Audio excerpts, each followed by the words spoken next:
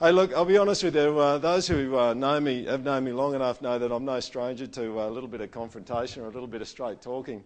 And we had someone come to the project here quite a time ago, and I had a bit of a talk with the person, and well, to be honest, basically what he said to me is, I'm here, I'm just coming to check you out. You know, it was kind of a check you out thing, like I'm checking out a movie, you know, and I'm just kind of going, well, underneath, our heart of the project is that we actually desperately want people to have a sense from God that God wants them to be in a particular place, all right?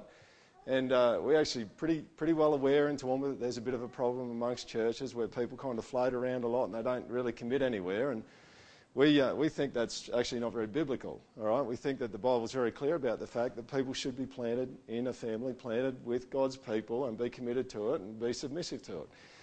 So when people come in and they kind of treat the project a bit like a movie, I start saying a few controversial things, right? Because I just want to separate the wheat from the chaff here and just see what's going on. So I couldn't help myself in this situation, right? Those who know me well enough are just going, oh, this will be good.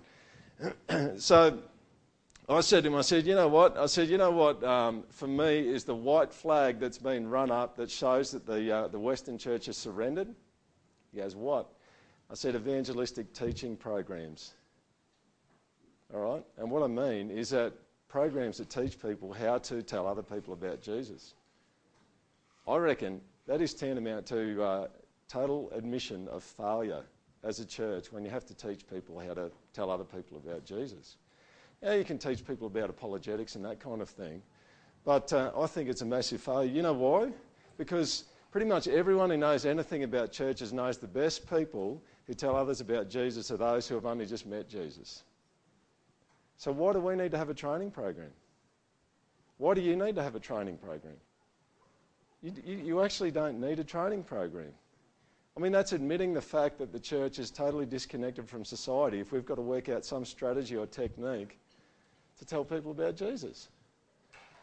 Which I think, I don't know about you, but I think that's a tragedy, all right? Because one of the things that evangelicalism has done to mission and to telling other people about Jesus is it makes other people a target. You know, and it's like within 15 minutes, I've got to get someone to say the sinner's prayer and to bow their knee and give their life to Jesus, otherwise it's a failure. And you know what? I dare you to find somewhere in the Gospels where Jesus does it in 5 minutes and gets someone to the sinner's prayer within 5 minutes. He just doesn't do it. He doesn't do it. So today, we're going on with our third instalment from the Who Are We series, all right? And this is giving you a bit of an idea of where the project is coming from and what's really valuable to us. This is what we would like to be like as a leadership. This is what we would like all of you to be like as people in the church, okay? So if I run off the track and I tell you to start worshipping Satan, right, don't follow us, right? But if I say some stuff that's from the Bible and you can see, wow, that looks like how Jesus did it, so maybe I should start doing that too, that's a good thing, okay?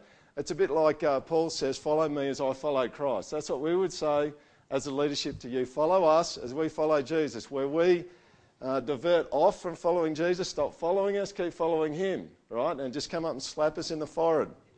You can even do that literally if you want, but just be prepared for the consequences if you catch us off guard. All right?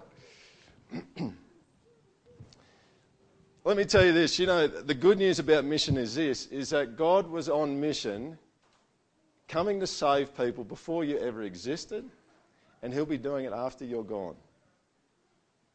He knew everything in advance, and before the world was created, he knew what was going to happen, and he had a plan to save people. This was how he had organised to save people. This was his plan. I'm going to read a section out of C.S. Lewis's book, Mere Christianity. Did you ever think when you were a child what fun it would be if your toys could come to life? Well, suppose you could really have brought them to life. Imagine turning a tin soldier into a real little man. It would involve turning the tin into flesh. And suppose the tin soldier did not like it. He's not interested in flesh. All he sees is that the tin is being spoiled. He thinks you are killing him. He'll do everything he can to prevent you. He will not be made into a man if he can help it. What you would have done about that tin soldier, I do not know. But what God did about us was this. The second person in God, the Son, became human himself, was born into the world as an actual man, a real man of a particular height, with hair of a particular colour, speaking a particular language, weighing so many stone. The eternal being who knows everything and who created the whole universe became not only a man, but before that a baby, and before that a fetus inside a woman's body. If you want to get the hang of it, think how you would like to become a slug or a crab. Theologians and Christians call this the incarnation. And if you actually go to a dictionary definition of what incarnate is, yeah, I'll get there. If you actually go to a dictionary definition of what incarnate is, it basically means to come in flesh, all right? Now, this might sound a little bit irreligious or disrespectful, but chili con carne, right, is chili in meat. That's what it means, right? Carne comes from the same root word as incarnation, all right? So if you want to work out what's the incarnation, well, it's God in meat, flesh, all right? Some of you are going, well, that's weird. He's not a dish. No, he's not a dish, all right? But it's God coming in meat, all right, to save us. This is what Philippians 2 says about the incarnation. Christ Jesus, who though he was in the form of God, did not count equality with God a thing to be grasped, but emptied himself by taking the form of a servant, being born in the likeness of men. If you're not a Christian today, or if you are a Christian today, you know what the good news is? Is that God's not a drill sergeant. He could be. He would be allowed to be. He has the authority to be a drill sergeant. But he doesn't just stand up in the sky pointing and barking orders at you that you ought to do. What he does is he comes and he takes skin on. He's God incarnate. He's God in the flesh. He's God in meat. Because he knows that you need someone who's God in flesh, God incarnate, God in the meat, right in front of you. But this begs the question, so he came in the flesh. How did he do it? What was his strategy? Well, how would you complete this sentence? The Son of Man came, how would you finish that? The Son of Man came preaching the word. The Son of Man came to establish the kingdom of God. The Son of Man came to die on the cross. Well, what about if you just flip it around and you think about us in terms of what God wants us to do in terms of helping other people to follow him and to find him? Perhaps the question we could ask is, we should go and do what? Should we go and campaign for political change? Should we go and preach on street corners? Should we make the most of new media, Facebook, Twitter? Should we adapt to the culture that we want to reach?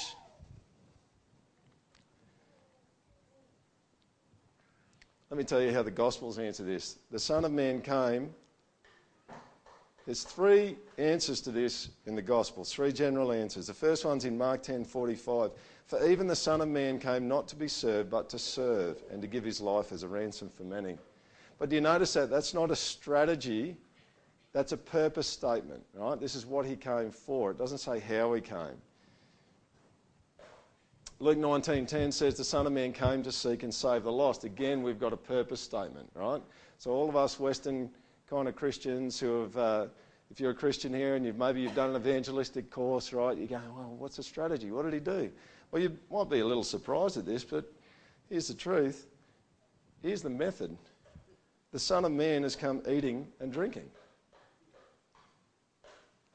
If you look for a statement about Jesus' main strategy in the Gospels, this is pretty much the only one you're going to find. All right? Now, it's really good to fast, all right? But there's a quote in the front of a book which I'm going to promote to you later on, which will sell really cheap for you, and we make nothing out of it, but it'll just be really good for you to get your head around where we're coming from at the project here. But a quote in the front of it says, fasting's really good, but when you look at Jesus, feasting is a whole lot more like Jesus. He's just feasting. He's just eating. He seems to be eating stuff all the time, all right? And there's one quote I read that said in the book of Luke, Jesus is either going to a meal, at a meal, or coming from a meal, pretty much the whole way through the book, all right? So there's his strategy, right? So, and this is what I want to flesh out with you, because this is what we'd like to see happening at the project. There's a really interesting verse in Luke 5 verse 33, which is a little bit of a challenge to us religious types. They're criticising Jesus and his disciples, right? They're really criticising Jesus, but we don't want to have a crack directly at Jesus because that'll probably get messy for us. They've probably seen how he's reacted to other people around the place, and they've gone, we can never beat this guy, right? So we'll take his disciples on. They're pretty stupid, all right? They're fishermen. We'll have a good shot at it, all right? The disciples of John fast often and offer prayers, and so do the disciples of the Pharisees, but yours eat and drink. Isn't that interesting? They're accusing the disciples of not praying enough. And Jesus and his disciples, what are they doing? Well, they're just going around to people's places, and they're just having a meal. They're having lots of meals, all right? We'll get to a scripture later on where Jesus gets accused of being a sinner because of how much he eats and drinks. He's just with people. He was seriously into eating and drinking, all right? He spent a lot of his time. I mean, if you wanted to say it this way, you could say Jesus was a party animal, all right? His idea of helping people to be saved is just to have a long meal that went right into the evening, probably with some really good food. And it's really disturbing for most kind of religious types here because his first miracle was what? Water into wine. And they're probably already drunk, right? And you just go, well, he's an enabler, all right? But he's God, so if he wants to make water into wine, that's fine. Maybe he went around with a breathalyzer or something, I don't know, and just checked to make sure they were all good, all right? He did. I mean, the churches talk about evangelism, telling other people about Jesus, and they talk about discipleship, helping people to grow and to change and mature. He did it over a meal, all right? It wasn't this really intense kind of sit down, and we've got 35 points that we've got to get through. And we're probably only get to probably the end of number 1 because you're just a mess, you know? But Jesus, well, we're just going to sit down, we're going to have a meal, we're going to be with people. You know, and I was thinking about this and I thought, why is a meal so central? Well, I'll give you a couple of my reasons and then I'll give you a couple of quotes. And you can decide which one you're going to agree with. You know, we're not talking about MasterChef meals, all right? We're talking about just having people over. We're just having dinner together, like often. You see, if you ever come to the Sondergeld table at night time, man, it is not neat, all right? We have an abundance of testosterone in our house, all right? And there's crouch, touch, pause, engage going on around the place. The boys are dueling each other with rugby scrums. This morning, one of my boys decided to be cool. Let's make it a lightsaber out of cardboard kind of tube, all right? Which is really good because no one else has got a lightsaber. So he's going around cutting pieces off people's bodies this morning and getting his brothers upset. You get to the table, you know, we get to the table and, well, our kids don't eat all their stuff. Anyone else got kids like that? You know, they'd be happy eating Coles white sliced bread for the rest of their life. All right? $1 a loaf, and we're kind of going, well, we could save some money. It's a lot cheaper than steak. But you know what? When people come to our table and they eat with us, your kitchen table's real, isn't it? You know, and as much as you try to make it, if you're a family, as much as you try to control your children and you try to make sure everything's happening the way it needs to happen, most of the time it doesn't at the table, does it? Because that's where everyone's really relaxed. That's when people are probably very authentic at the meal table. And they get to see Jesus. See, God's plan is to incarnate, all right? So that's his plan for his people, is to incarnate him. It's not, I think evangelicalism has done a lot for the church, but one of the things that's really messed up is it makes people into preachers because they think they've got to come up with a good 10-minute speech that persuades someone they should give their life to Jesus. Well, Jesus didn't do that many speeches, really. I mean, most of the time in the Gospels, you look at him, he's talking to people. It's not like a big preacher. I mean, you've got the Sermon on the Mount, and you've got some times where he does, but most of the time it's kind of conversation. And you know why? Because they get to see what he's like. You invite someone to your dinner table, and they'll see what you're like, all right? And they'll see Jesus in you when your kids just absolutely lose it, if you've got kids. And they are totally disobedient. And that's what they need to see. People don't need to see fake Christians. They need to see real Christians in the bear pit trying to work out how the heck am I even going to do this without someone's having to go to hospital tonight, all right? Because it's messy and it might be me inflicting the injury on the person who goes to hospital. You get what I'm saying? Like, that's what needs to happen. Like, real, authentic, who are you in Jesus, who is Jesus, gets seen when people are in real life situations. You can't put on a good show forever when you're inviting people into your home, can you? Or when you go to their place. You just can't do it. It's one thing I love about going on camps at the school here is students normally go on the camps, especially if you go for, like the one that I've been on a bunch of times to Canberra, went for about 8 days. And the best thing about it is no one can hold it together for 8 days, all right? And usually everyone's starting to lose it at around about the same time, all right? And I think that's great, all right? Because that's life, isn't it? Life's like that. I mean, we're all like that. The bottom line is that we've all got our own private little rooms and things that we can go away to, and we can lose it so that there's not a whole lot of people watching us. And that's good to do because Jesus went away to a solitary place. But there's a whole side to incarnating Jesus. Because, you know,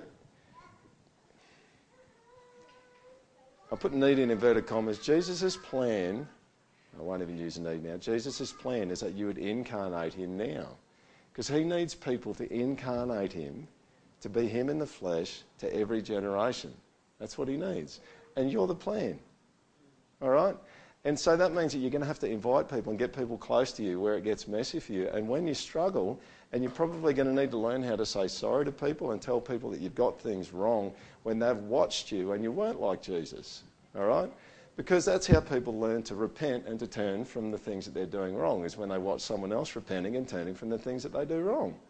So we need to be close enough to see that stuff and model it to each other. And that's the plan. All right? Here's what Tim Chester says about the importance of food. Why was food Jesus' main strategy? Jesus is called a glutton and a drunkard, a friend of tax collectors and sinners. This is why eating and drinking were so important in the mission of Jesus. They were a sign of his friendship with tax collectors and sinners. Listen to this. This is a great sentence. His excess of food and excess of grace are linked. You know, I mean, it looks like let's just do lots of it, you know. And a lot of the time you're going, how much do I cater for, you know? How much food, you know? And I honestly don't think, oh, Pete does all the cooking. Pete doesn't do all the cooking, right? Ange does most of the work in my place. But do we just have just enough? Well, Jesus, no, let's have plenty. Let's have leftovers, all right? Let's not gorge ourselves so we need to roll each other to the car, all right, because we can't walk anymore, or our pants fall down because we've had to take our belt off, all right? But let's have plenty. Let's be really generous. And Jesus' thing is, man, I have very generous grace. I've got very generous forgiveness for you. I'm going to look after you. I'm going to sit down with you. And here's the thing: if you're not a Christian here this morning and you don't love Jesus, you're the kind of people that Jesus went and had dinner with. You know, and if you've had the experience of religious people in churches frowning at you, and you're not good enough for them, and they kind of treated you as a target, Jesus is not like that. He treats sinners as friends, and he has meals with them. In the ministry of Jesus, meals were enacted grace, community, and mission. So what's your sign of friendship with others? Do you invite them in?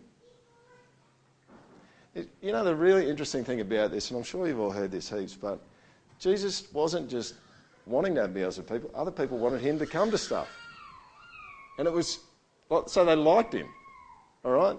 I'm just telling you, like, if you want to I want to tell someone else about Jesus and I want to close the deal in 10 minutes, they're not having you over for dinner.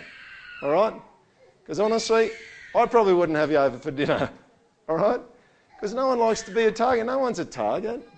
It's just like we just go and we just be with people because they're the people God's made, and I'm just going to go and I'm just going to be Jesus as best as I can. And when I fail, I'll be open about it. This guy, Peter Leithart, he said, Jesus came teaching about the feast of the kingdom and he came feasting in the kingdom. Jesus did not go around merely talking about eating and drinking. He went around eating and drinking a lot. And then you get this in Matthew 11. You see, Jesus was fully embedded, all right? This is one of the lines that we use at the project here, is that God wants you to be culturally embedded, all right? So if you play like Call of Duty or something, it's like you're almost in a ghillie suit, right? And you're crawling around in, well, it's not like you're in cam gear and you're trying to trick people, but you're just with people. You're just in the middle of it, all right? And you're not even putting a whole lot of pressure on. You're not trying to close deals or any of that sort of stuff. You're just there and you just love people, all right? And just who knows whether Jesus might make something happen. And if he doesn't, well, you just keep praying about it, all right? Because here's the thing. This church wouldn't work well if the deal was that we had to manipulate everyone to be here. And that's a big concern of mine in the Western church, is that a lot of evangelism, there's a very thin line between evangelism and manipulation. All right? And it's not good enough. And to be honest, I think I might get in trouble. We need to repent, I think, when we think that way. Okay? Because it's not about you, and it's not about learning a technique and a strategy, and it's not about working out a 5-minute speech, all right? And it's not even really about, well, you've got to have a 10-minute testimony that you can tell people, you know? It's really like you've just got to be thinking, well, Jesus came and he put skin on, and he's gone back to heaven now, so I'm his skin, all right? Which means I'm just going to do stuff, all right? And I'm going to help my neighbours, and I'm going to connect with my neighbours, and we're going to do stuff, and I'm not going to try and close any kind of deals, but Jesus he seemed like he just hung out with them, and he just sat down with them, and the drunkards and the tax collectors who were like pimps in our day, and the prostitutes, they all thought it was really cool being around him. Probably because he's not trying to close a deal, but he's loving them, and he's looking for the opportunity where he can actually bring change to their heart and save them. With me? And I should go on. I should stop, I said I should go on, didn't I? That's interesting. You're all going, no, stop. But to what shall I compare this generation? It is like children sitting in the marketplaces and calling to their playmates. We played the flute for you and you did not dance. We sang a dirge and you did not mourn. For John came neither eating nor drinking, John the Baptist. And they say he's got a demon. The Son of Man came eating and drinking, and they say, look at him, a glutton and a drunkard, a friend of tax collectors and sinners. This is Jesus, right? He's going, I can't win here, right? John didn't eat. You guys said he had a demon. I do eat, and you say I'm a glutton and a drunkard, right? This is like saying, have you finished beating your wife yet? You're just going, well, there's no right answer to that, all right? You've got a choice. You can either die by hanging, being shot, or poisoned, all right? You're just going, well, a heck of a choice. You're just stuck in the corner, all right? And this is where Jesus is at. He's going, man, I'm about feasting. I'm about sitting down with people. I'm about relationship. Tim Chester goes on and says this. He says, it's not complicated. If you share a meal 3 or 4 times a week and you have a passion for Jesus, then you'll be building up the Christian community and reaching out a mission. Not MasterChef, because a bunch of you cooking kind of types out there are just going, oh man, like I had 3 courses times 4 that's 12 courses I've got. No, you don't. All right?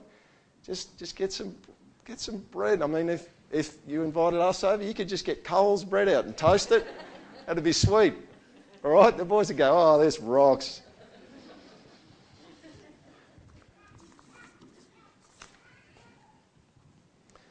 I'll let you in on a secret. Every single church is on the cutting edge. True statement. The only question is, which generation?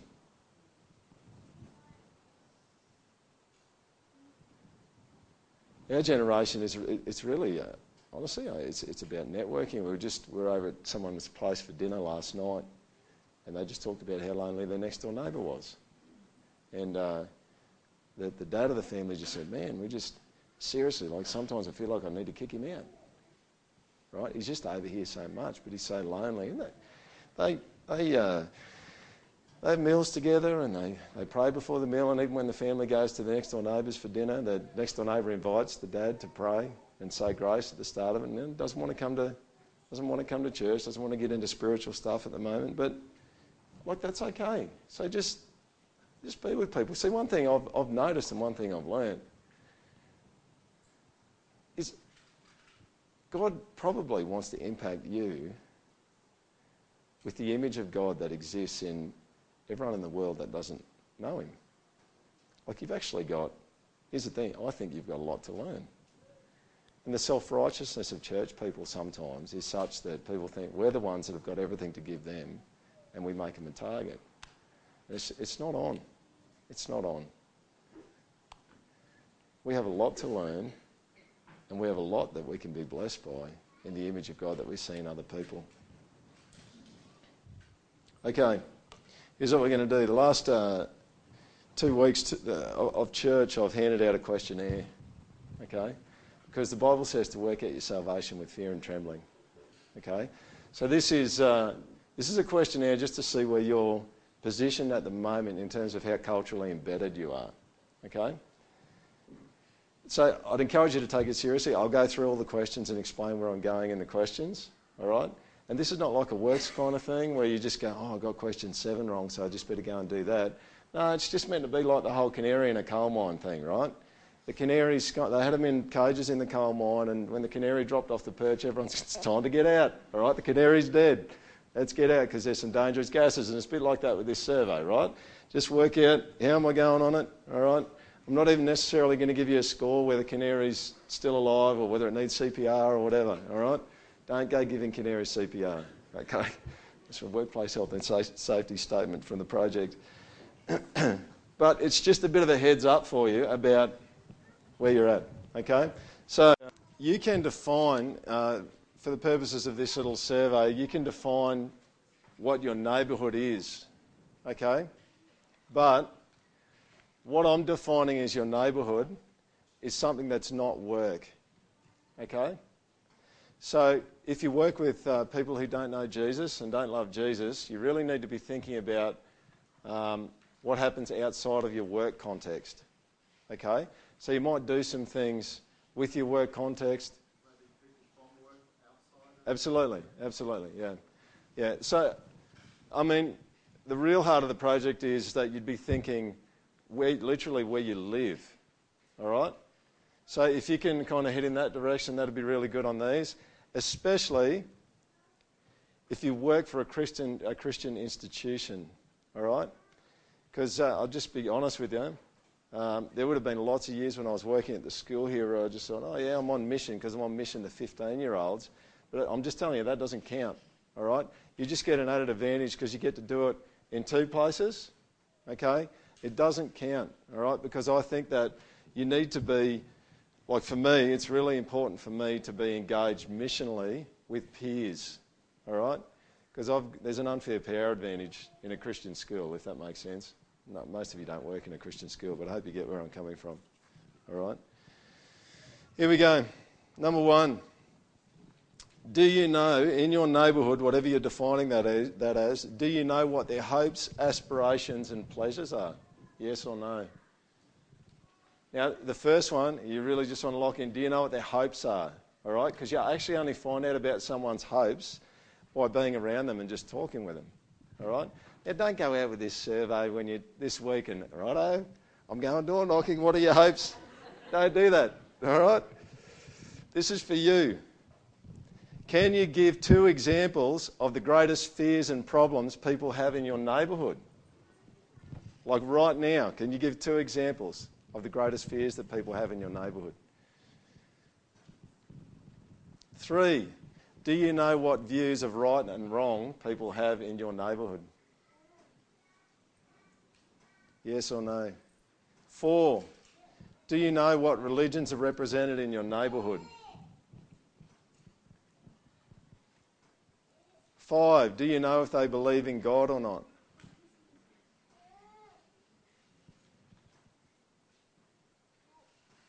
6, do you regularly spend some of your spare time with people in your neighbourhood? Now, I'm not telling you, like, this is not kind of target kind of strategy thing, right? This is just an evaluation question, because if you're embedded and you just love people, you know what you're going to do? Well, you're just going to spend some time with them, all right? And not even because you want them to become a Christian, but just because you love them, all right? That's just what you're going to do. 7, do you know the felt needs of your neighbourhood? Now, felt needs are like felt needs, right? The things that they really feel like they need help with. 8, do you regularly have meals with others?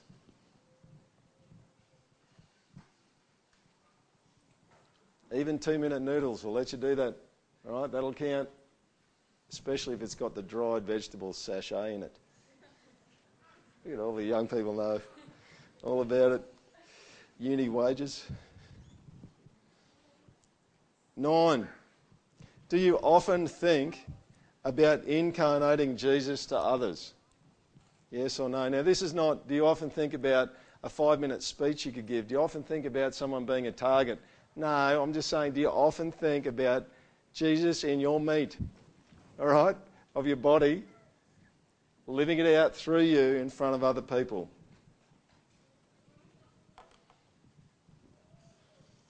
And this is not, I better watch what I'm doing here so that people know that, learn something about Jesus. It's not that either, all right? It's just being Jesus. And 10, are you impacted by the image of God in them? I'll tell you one thing, I am impacted by the generosity of a lot of people that don't know Jesus. I'm really impacted by it. It's so beautiful, the generosity. And it outdoes me, and that's not why it's beautiful. It's beautiful because I can see God coming through people because he made them and they're a little bit like him. You see, if you're with people enough, you're going to be impacted and encouraged and helped by how they're like God. We're not going to have a show of hands. I know you'd be disappointed about that, especially the judgmental people are. All right, you're just going to have a show of hands because I've done pretty well. Let's have a look at the other people around here. All right, here's where we're going to finish. And you're going, finish? Sondergeld's finishing and it's only just past 10:30. Yes, he's getting close. Here's how this looks in the project. First one's this. Our only official program is Sunday morning church. All right? It's not so you can go and find time for another idolatry, right? So you can just become a slave to a jet ski or something like that necessarily. Nothing wrong with jet skis, but you get what I'm saying? The thing for the project and the thing that's absolutely tragic about the modern church is that modern church people, if you go up to them and you say, do you know your next door neighbours? And they kind of go, well, I'm too busy going to church stuff. I don't have the time. All right? That's probably a sin, all right, for a church to make people so busy that they don't know people around them that don't know Jesus. Is anyone with me on that? I just think it is, all right? So what we do at the project here is that we just don't have that many programs, okay? And the reason why is because we big time want to free you up just to do everything that needs to be done to just be Jesus, whatever he's calling you to do with whoever he's calling you to do, you can just go and you can get it done, all right? So if your neighbour's out doing something in their yard, building a garden, right? So you're not saying, man, I'd really love to go and help him build the garden, but I've got to go to a prayer meeting at church. Now, we love prayer meetings, right? But just at this point in time, we're loving you going over to your neighbour's place and just helping them build a garden, all right? Because we kind of look at Jesus and we think, if he gets accused of being a glutton and a drunkard, who knows? Maybe he made a garden, all right? But I'll tell you something he might have done, and he probably did do, is he probably helped people to build stuff. Because that's what he was. He was a builder, all right? So do you reckon Jesus, if he's standing there on a Saturday afternoon and there's no church meeting on, right, and he got in trouble probably for not going to as many church meetings as he should or respecting the rules, and someone's building something on their house, you reckon he's just going to sit there and watch him? Maybe sometimes if he needs a rest, but I see him going and helping out. And it's not like I'll put up this rafter as long as I can say a verse. Every time a rafter goes up, I'll recite a Bible verse. He's not even doing that, probably, all right, because I just don't see tax collectors, pimps, prostitutes and alcoholics putting up with that, all right, because they get enough abuse from the rest of society anyway. They already feel like they're not good enough and they've got a very acute sense of their own shame. They don't need us helping, all right? Jesus covers shame. He doesn't expose it, all right? The only shame he exposes is to people who don't think they've got any, all right, which is the religious people. So here's the thing. We don't put that much stuff on, okay? And that's on purpose, okay? Use it. Freeloader week. Div talked about it before. We didn't do it enough in the last half of last year, all right? But we just love you to be a freeloader or get some freeloaders in this week. Man, you could do 3 or 4 in the one week if you want. It's like we're going to pull off even our miniature kind of church programs, if you want to put it that way, if you call community groups a program, which we don't really, but you can call it that if you want. We're pulling all that off, all right? We're going to have the 30 on, but we're going to pull the community groups off. We're going to keep it really simple, 1 week a month, because we just want you to go and get some people over or go over and be at someone's house. Anyone. We don't even really care, all right? Just go and have a meal with someone. It could be someone in the church. It could be someone who's never been to church. If you've got a Satanist living next door, go and have a meal with them, all right? Just be careful what you eat. Just get into it, all right? It's not hard, okay? And don't feel that pressure about having to put on a 5-star meal, okay? We're not going to be known as the MasterChef church, all right? People go, well, you go out to the project, man, you get 3-course meals once a month for nothing, all right? It's probably not going to happen. And I'll just throw this in at this point. This has been really influential in our thinking. And for those of you who don't like reading, it's very thin. All right? No pictures, though. I'm sorry. But here's the thing. A meal with Jesus. This is where our whole strategy is coming at the project, is coming out of this thing, right? Because he just explains how Jesus did stuff in the Gospels. And we're just going, we like that. All right? Anything, it's like, this is what Jesus did. We're going, well, that would be a really good thing to do. All right, we're just going to do what he did, and we'll just see what he wants to do through us. Okay, now, if you go to Coorong, it's $15. We'll sell it to you today for $10. All right?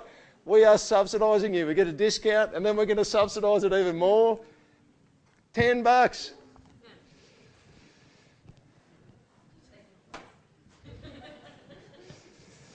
All right, next week.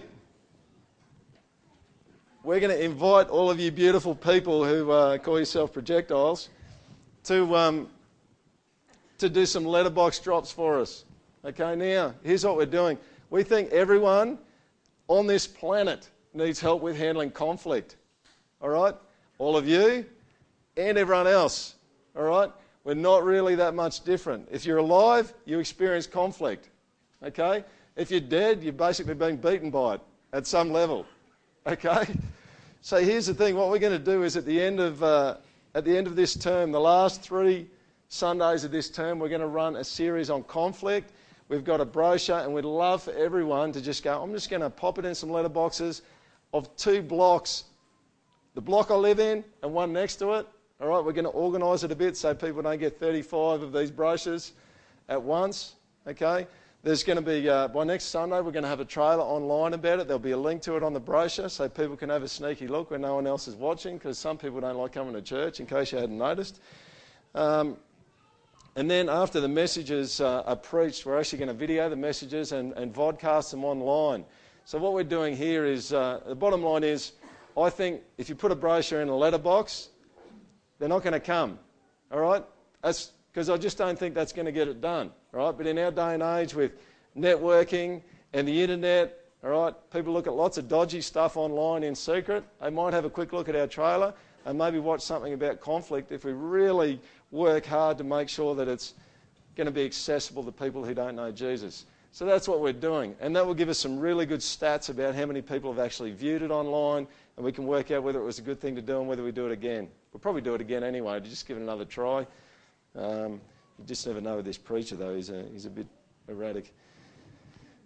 So that's what we're doing. But you know what that's going to mean is you're just going to have to go for a walk.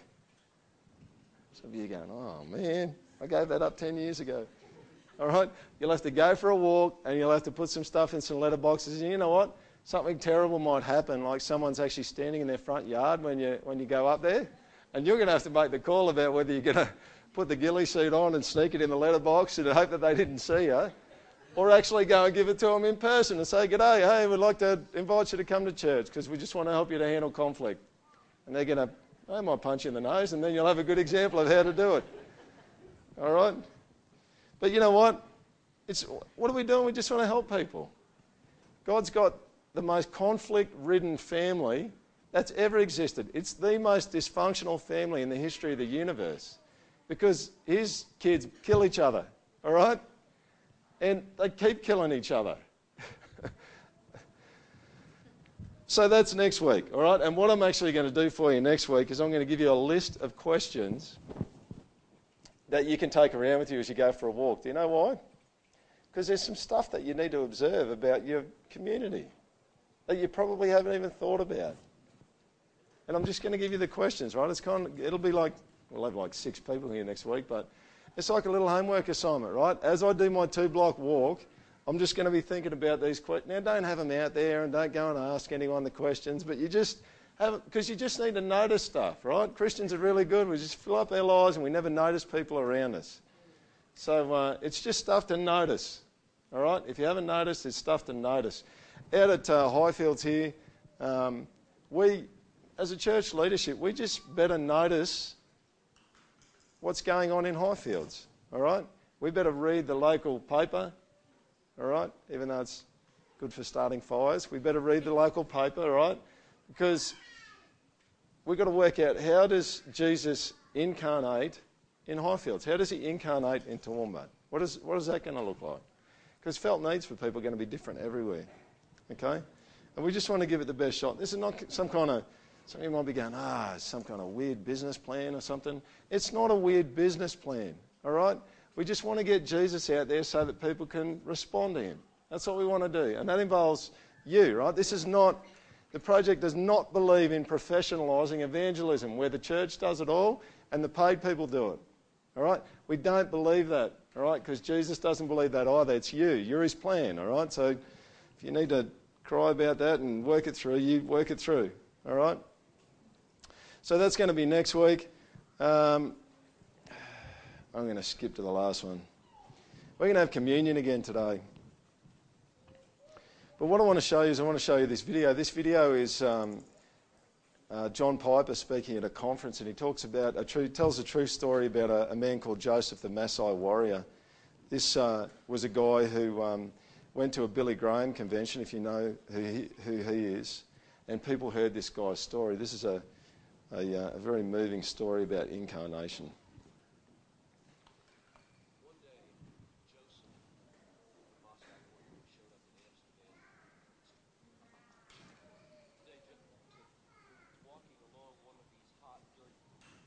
We have a tech problem.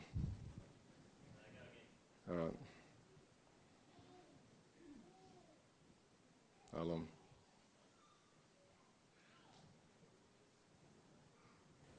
One day, Joseph, this is the Maasai warrior who showed up in Amsterdam from his tribe. One day, Joseph, who was walking along one of these hot, dirty African roads, met someone who shared the gospel of Jesus Christ with him. And then and there he accepted Jesus as Lord and Savior. The power of the Spirit began transforming his life, and he was filled with such excitement and joy that the first thing he wanted to do was return to his own village and there share the good news to the members of his own local tribe. Joseph began going from door to door, telling everyone he met about the cross, suffering, and the salvation that it offered, expecting to see their faces light up the way his had. And to his amazement, the villagers not only didn't care, they became violent.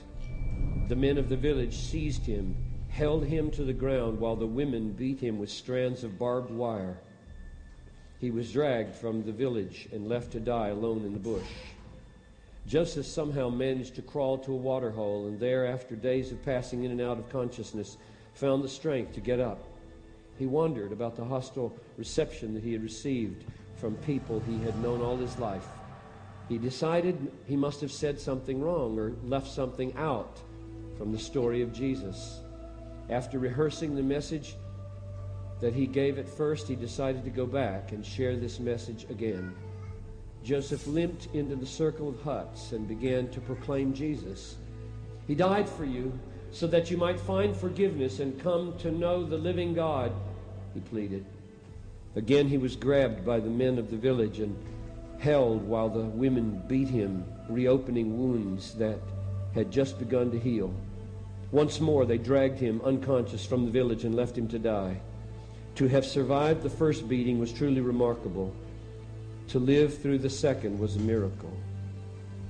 Again, days later, Joseph awoke in the wilderness, bruised, scarred, determined to go back. He returned to the small village, and this time they attacked him before he had a chance to open his mouth.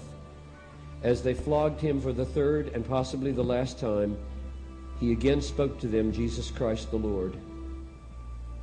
Before he passed out, the last thing he saw was the women who were beating him began to weep. This time he awoke in his own bed.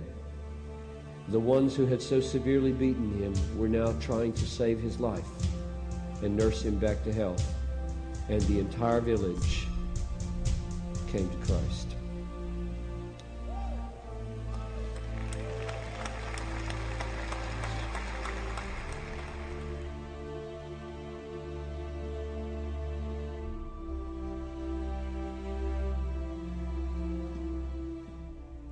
Do you know what's missing? You know, that scripture there at the end says, Paul says, I'm filling up what's lacking in the sufferings and the afflictions of Christ. What's actually missing in the sufferings and the afflictions of Christ is someone suffering and being afflicted in front of other people and still loving them and being Jesus. It's incarnational suffering. That's what that tribe needed. They needed incarnational suffering. And that's what everyone needs. It's not that common that people just randomly give their life to Jesus because they heard a truth. Mostly they come to Jesus because someone incarnated. And you know what? If you're a Christian here today, you know why you're a Christian? Because he incarnated. Seriously, like, I reckon, what would humans do if they had a drill sergeant who was telling them what to do? They'd find somewhere to blame him. They'd say he's irritating, it's pathetic, they'd probably swear at him, they still do anyway. And they'd tell him, just get necked. I'm going to listen to you, I'm not going to follow you, you just yell at me. But what does he do? He actually comes, it's God in the flesh. And that's why you love him now. Because he incarnated, and his gig is that he wants you to incarnate him to other people. Now, it's not in the same way that Jesus did, all right? It's in a reflective way. Jesus is the embodiment of God. I mean, Hebrews 1 tells us that. We get to be a really good mirror. That's what we get to be. The Lord Jesus, on the night when he was betrayed, he took bread, and when he had given thanks, he broke it, and he said, "This is my body, which is for you. Do this in remembrance of me." God in the flesh is going to be broken. In the same way also, he took the cup after supper, saying, "This cup is the new covenant in my blood. Do this as often as you drink it in remembrance of me. For as often as you eat this bread and drink the cup, you proclaim the Lord's death until he comes. Whoever therefore eats the bread and drinks the cup of the Lord in an unworthy manner will be guilty concerning the body and blood of the Lord. Let a person examine himself then, and so eat of the bread and drink of the cup.